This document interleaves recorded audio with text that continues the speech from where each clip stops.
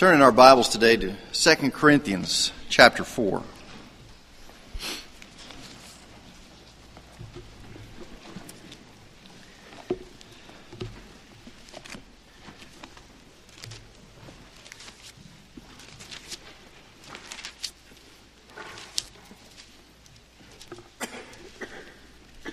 Notice we're getting progressively smaller again. We went 3 chapters, then 2 verses.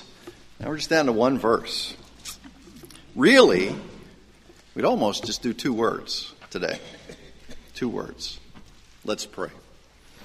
Heavenly Father, come upon us today, that your Spirit might open our eyes to this wonderful word before us, that we might understand it, that it might fill us and we might live in accordance with it.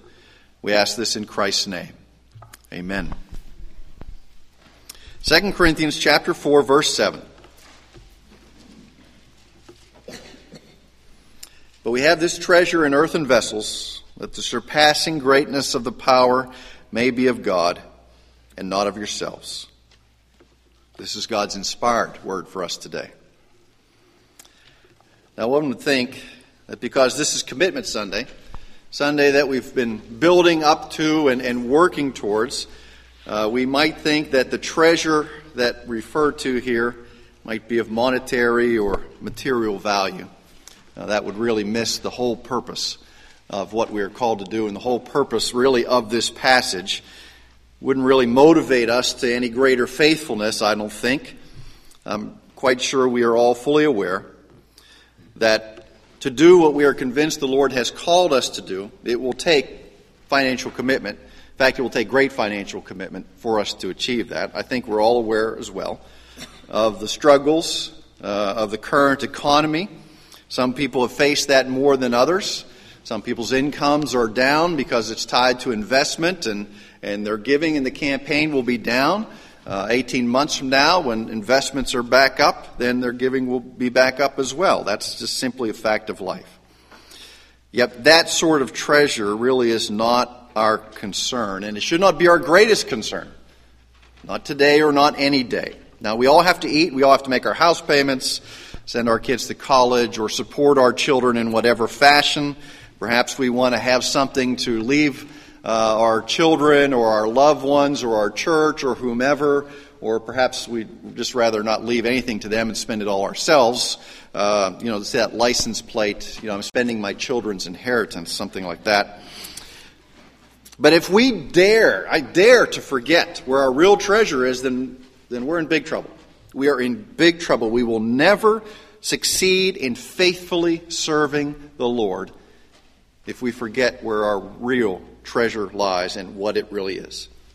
Because where our treasures are, there will our heart be as well. Now, as we come to this passage, there are 2 words that we're going to focus on today. Pot and treasure. Pot and treasure.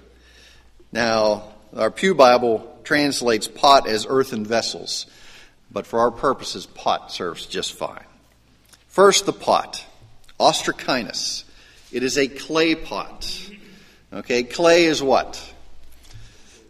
It's dirt. Okay, and I don't know why clay is different than dirt, but if you've ever dug in the dirt and found a seam of clay, I remember we went to this camp in Pennsylvania, and they had the clay pits. And literally, it was a very large seam of gray clay. And the creek ran at the bottom. And once every year, we would go up to this camp, and one afternoon, everybody would go into the clay pits. And we would come out just absolutely gray with clay. And there were a couple girls who had really thick hair. And they were, for weeks, they're finding bits of clay in their hair because it was so hard to get out. But it was so much fun, to get in there and mix it up and just throw clay, and people would come out, and only, this would be white, right around the eyes. Everything else would be gray because they were in with the clay. Well, you take that clay and you get out all the impurities, and you wash it and you form it into something, and you form it into a pot. But at its basic substance is still dirt. Okay? Now, if you go down to Lowe's this afternoon or Home Depot, wherever, and buy a clay pot, you can get them in this big or maybe big enough to put on your front porch. You're going to put a little tree in it or something. You're going to pay some money for that. Lowe's has to make the money. Shipper has to make the money. The plant that made it has to make some money. But understand, in New Testament times, a clay pot was the basis of vessels. It would have been the Ziploc bag of the day. Okay? How many of you, when you put one thing in a Ziploc bag, put it in the fridge, when you use that thing, you take that Ziploc bag, now, be honest. Okay? You toss it out. Okay? Or how many of you wash it out and use it 3 or 4 times? Okay? I'm a tosser, I hate to say. I'm not very ecologically sound. We go through Ziploc bags at my house. Same thing with clay pots. Okay? They were the basis of materials. You put anything in them. Okay? They were the storage vessels. It really didn't have any value in and of itself. The only value that came from the clay pot was what was put inside of it. That something else might be of great value, might be of great beauty, or it might be very mundane, or it might be very filthy. Now, sometimes something very important is put into clay pots. The Qumran, the Dead Sea Scrolls, were found at Qumran. And Qumran is this series of caves, and there was this little boy, he was chasing his goats, and as his goats were there feeding on whatever bits of grass they could find or anything, he began to throw rocks into these caves. And one of the rocks broke a clay pot. This was many years ago. And he went in to see what it was, and there was this collection of scrolls in these clay pots. Now, these scrolls, known as the Dead Sea Scrolls, are very valuable, and what they do basically is undergird all that we have in our Bible today, showing us that what we have is really very, very good. Okay?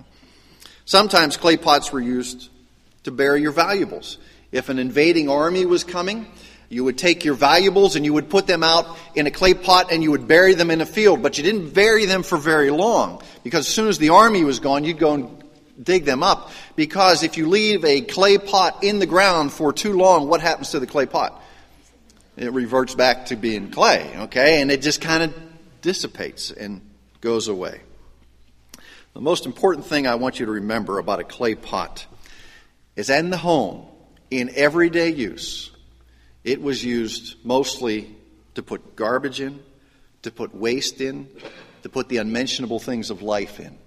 That was the use of a clay pot. Flip over to 2 Timothy chapter 2. We'll get a better idea of this. 2 Timothy chapter 2, verse 20.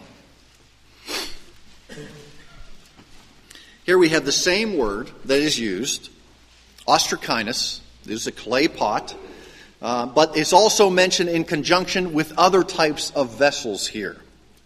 2 Timothy chapter 2, verse 20. It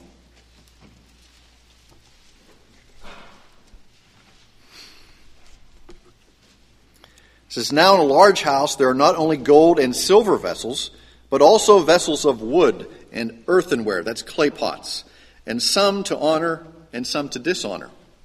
So you have these vessels of gold and silver, and if you're going to put something of value in a vessel, you're probably going to put it in a vessel that gives the appearance that it is worth a lot. You're going to put out on your shelf that Ming vase that you've held on to for the last 10 centuries or whatever. You're going to put out your gold thing and put your flowers or your important things in there. And those vessels hold important things because it says here, some are to honor, that's the vessels of gold and silver, and then some to dishonor, that's the wood and the earthenware. And it's not quite enough that the vessels of our honor, and it's not less honor for the pots, but it is dishonor. Verse 21, "Therefore, if a man cleanses himself from these things, he will be a vessel for honor, sanctified, useful to the master, prepared for every good work." So if you're going to change, in a sense, this vessel, it has to be changed and cleansed. And that's what happens to us. We're these clay pots. And if the Lord is going to use us for His honor, He has to cleanse us. And that is the coming of Christ into our lives. Otherwise, we are simply vessels, and in New Testament times, vessels that no guest would see. No guest would see us throw the garbage into these clay pots. No guest would see us throw the unmentionables into the clay pot and have them tossed out. Okay? But the Lord takes us, and He changes us from these vessels of dishonor into vessels of honor. Back to 2 Corinthians.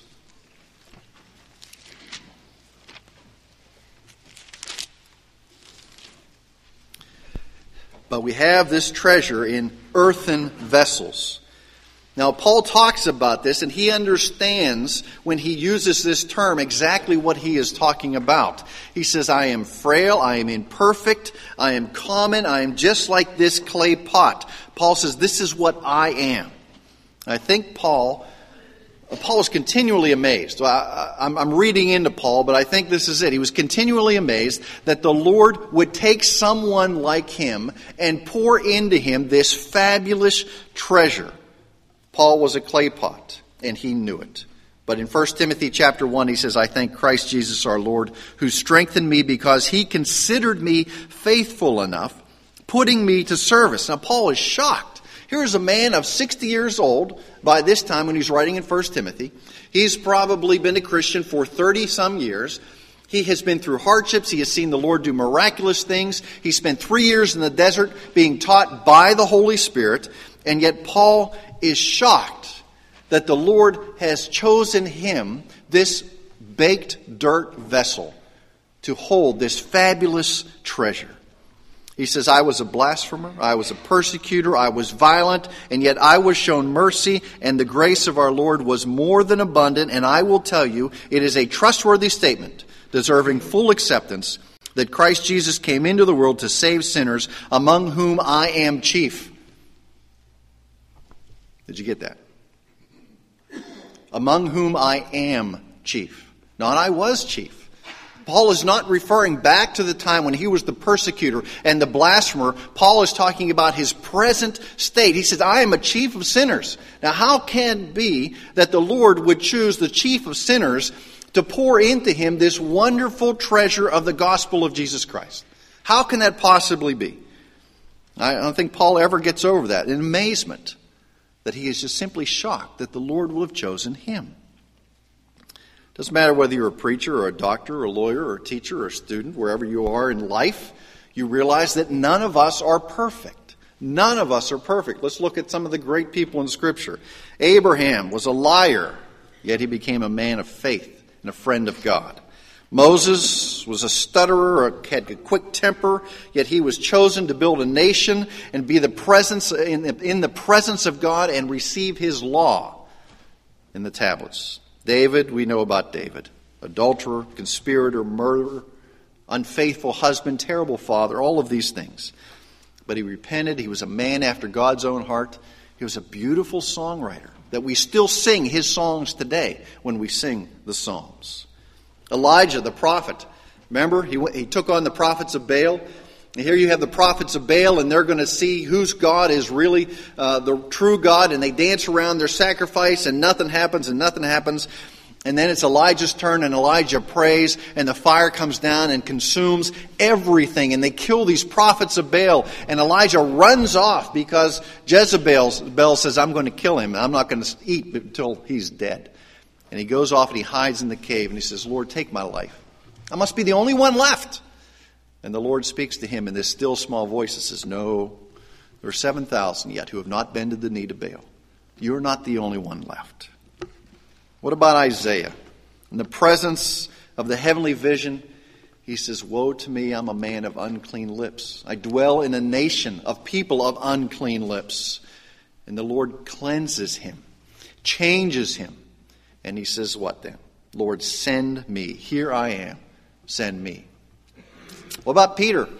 Well, Peter was kind of impetuous, hot-headed, said he'd never deny the Lord, denied him 3 times, actually tried to correct Jesus as if Jesus was wrong in something that he said. But yet the Lord restored him. He had prayed for Peter. He says, I'm going to let Satan sift you, but I have prayed for you. And then the Spirit indwelt him after Pentecost. And in one sermon, 3,000 people were added to the church. This is a clay pot. Somebody who was nothing other than dirt. But yet the Lord poured into these people this fantastic treasure. Why? In order that the surpassing greatness of the power may be of God. May be of God and not of ourselves. That's the pot. Let's look at the treasure. This treasure is not what we find in verse 6. Verse 6 says, "For God who said, 'Light shall shine out of darkness,' is the one who has shown in our hearts to give the light of the knowledge of the glory of God in the face of Christ." It is not simply the knowledge of the gospel, but it is the work of the gospel ministry that is the treasure that has been poured into us today as clay pots, as these vessels of dirt. Yet this wonderful treasure is poured into us. This word treasure is thesaurizo. It's where we get the word thesaurus from. A thesaurus is a treasury of words. Okay? A treasury of words. A treasure, as this word is used for, was usually reserved for the most precious of things in a person's life. Be it gold or silver or gems or whatever really was of highly esteemed value in their lives. Or it could be a relationship. It could be a relationship with a parent or a loved one or a spouse or a child. Whatever was closest to that person's heart, that's what the treasure was. And understand the contrast. You just can't draw the contrast large enough for us to understand. Here you have a vessel that is dirt. You mix a little water in it, you form it, you bake it, you have a vessel. And over here you have this wonderful treasure. Now the vessel has no worth in and of itself. Only what is poured into the vessel makes it worth anything. And over here you have a treasure of inestimable worth. You can't put a value on that treasure. Yet the Lord takes that treasure and He puts it into us who are clay vessels. I mean, just us. We've seen what He has done with Abraham and Moses and David and Elijah and Isaiah and Peter. Look what He does through the likes of us as well. Are we any different than these individuals? Dirt is dirt. Are you as dumb as dirt? Well, yeah. We're just as dumb as these other people who are dirt as well.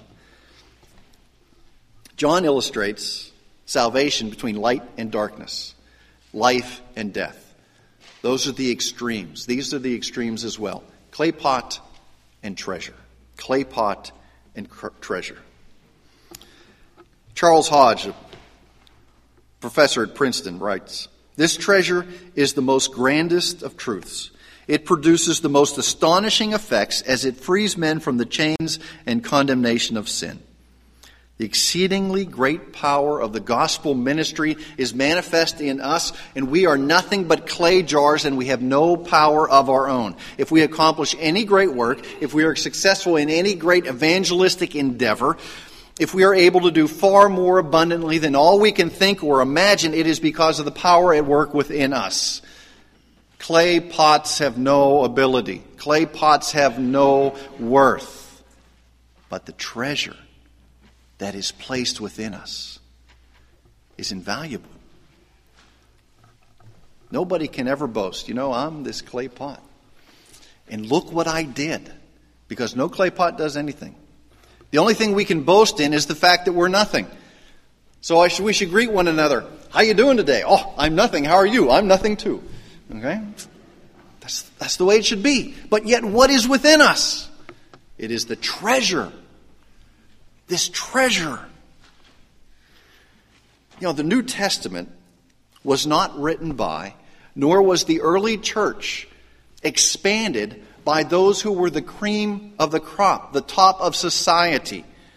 God did not use the Greeks. He did not use the Romans. He did not use the scholars. He didn't use the great successes to do all these things. He used clay pots. The Lord bypassed the likes of Herodotus and Socrates. He bypassed Hippocrates and Plato and Aristotle. He didn't use Euclid, the mathematician, Archimedes, the great mechanics, father of mechanics. He didn't use Cicero, the great orator. Who did he use? Tax gatherers, fishermen, the guys who were smelly, in real life. Nobody wanted to be around them. But into this pot, the treasure was poured. Why did he do this?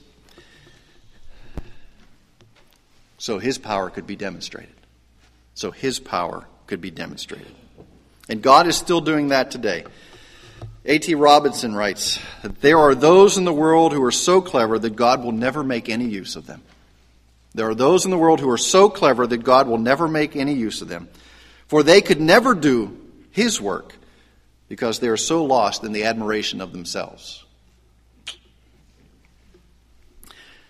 Oswald Chambers, my utmost for his highest, that little devotional. God can achieve His purposes either through the absence of human power and resources or the abandonment of reliance upon them.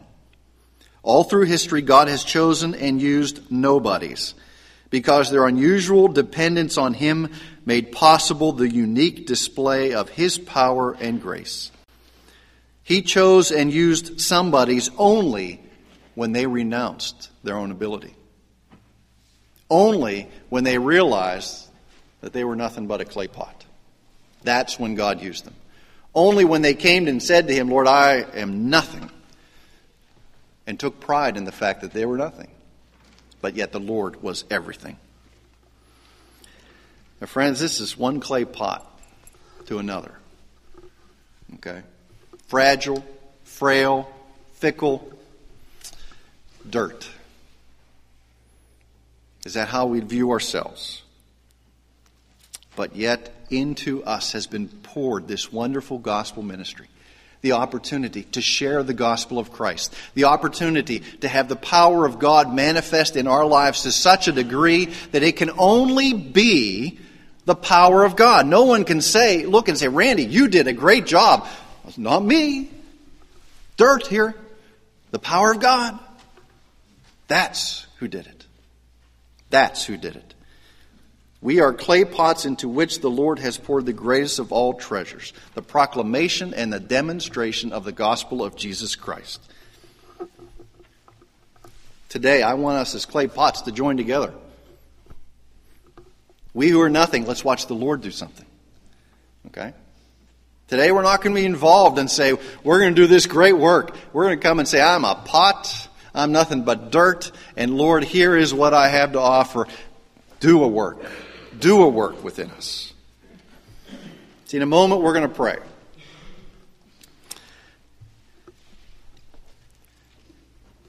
Between now and then, if you haven't filled out a commitment card,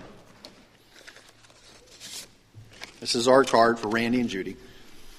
You have the opportunity to do that. Just put your name on it, the amount that you're going to commit. There's a neat little chart on one side that helps you understand if you're going to give on a weekly basis or a monthly basis or an annual basis. There's a section there that if you have a gift that's other than cash, if you have a piece of property that you're going to sell and give or give to the church or stock or whatever it may be, then you can fill that out as well. This is a time when we who are clay pots come and we're just going to give to the Lord. Say, Lord, here we are, do the work. It's beyond us. It's beyond us. When we filled this out, we talked about it, filled it out, we knew there's an amount we could do. Say, I think we can do this. But what would the Lord, what's He going to do? And there's a distinction between what Randy and Judy can do and then there's what the Lord can do. Okay? We're not talking about an equal gift. We all can't give at the same level. We're talking about an equal sacrifice. For the next 3 years, we're here to see what the Lord can do with what we are going to place in His hands. So will you pray with me?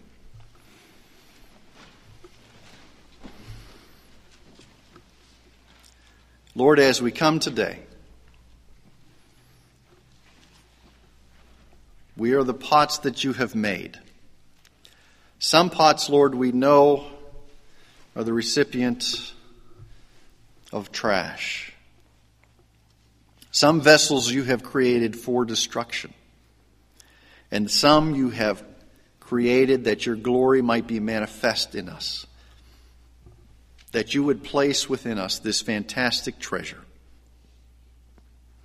Lord, we come today to make these commitments knowing that in our own minds there might be uncertainty, knowing that we look at the world around us and it says one thing, but yet your word tells us to trust and to do what is right and to do it with an open mind and a sharp mind and an open heart, trusting you. Lord, more than anything else, that as we make our commitments and as we give, that we would understand that this is worship. That you have called us for a purpose and placed us in this world for a time that we might worship and glorify you. And this is simply one aspect of that. Lord, we would not give just out of the blessings of the secular world that you have bestowed upon us, but we would give out of the blessings of the treasure that is really in our hearts. A desire to see others come to Christ. A desire to see the kingdom of Christ expand. A desire to see you at work doing more than we could ever think or imagine. Lord, take this time now, that it might be pleasing in your sight. We ask this in Christ's name. Amen. As Ann plays, she's going to play a variety of hymns. You just sing along if you know the words. Some of you know the words to all 4 verses. We're not going to sing all 4 verses, maybe 1 or 2. And I'm going to invite you to come down just as you're led and place your commitments in this basket down here. And let's make sure we remember that this is a time of worship and a time that God would receive the glory for what He has done in our lives. If you're unable to make it down here, put it in somebody else's hands. Make sure it's in an envelope. These envelopes will only be opened by Julie. She's the only one who will know. You'll receive updates on a regular basis from her about how you're doing. You'll receive communication from me and from her relative to what the Lord has called us to do. So, Ann, if you'll play a little bit, I would just encourage you to come and place your commitments here in the back.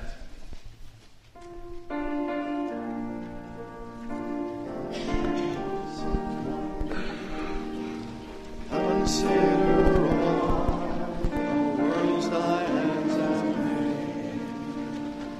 I see the stars, I hear the rolling thunder, like are throughout the universe displayed.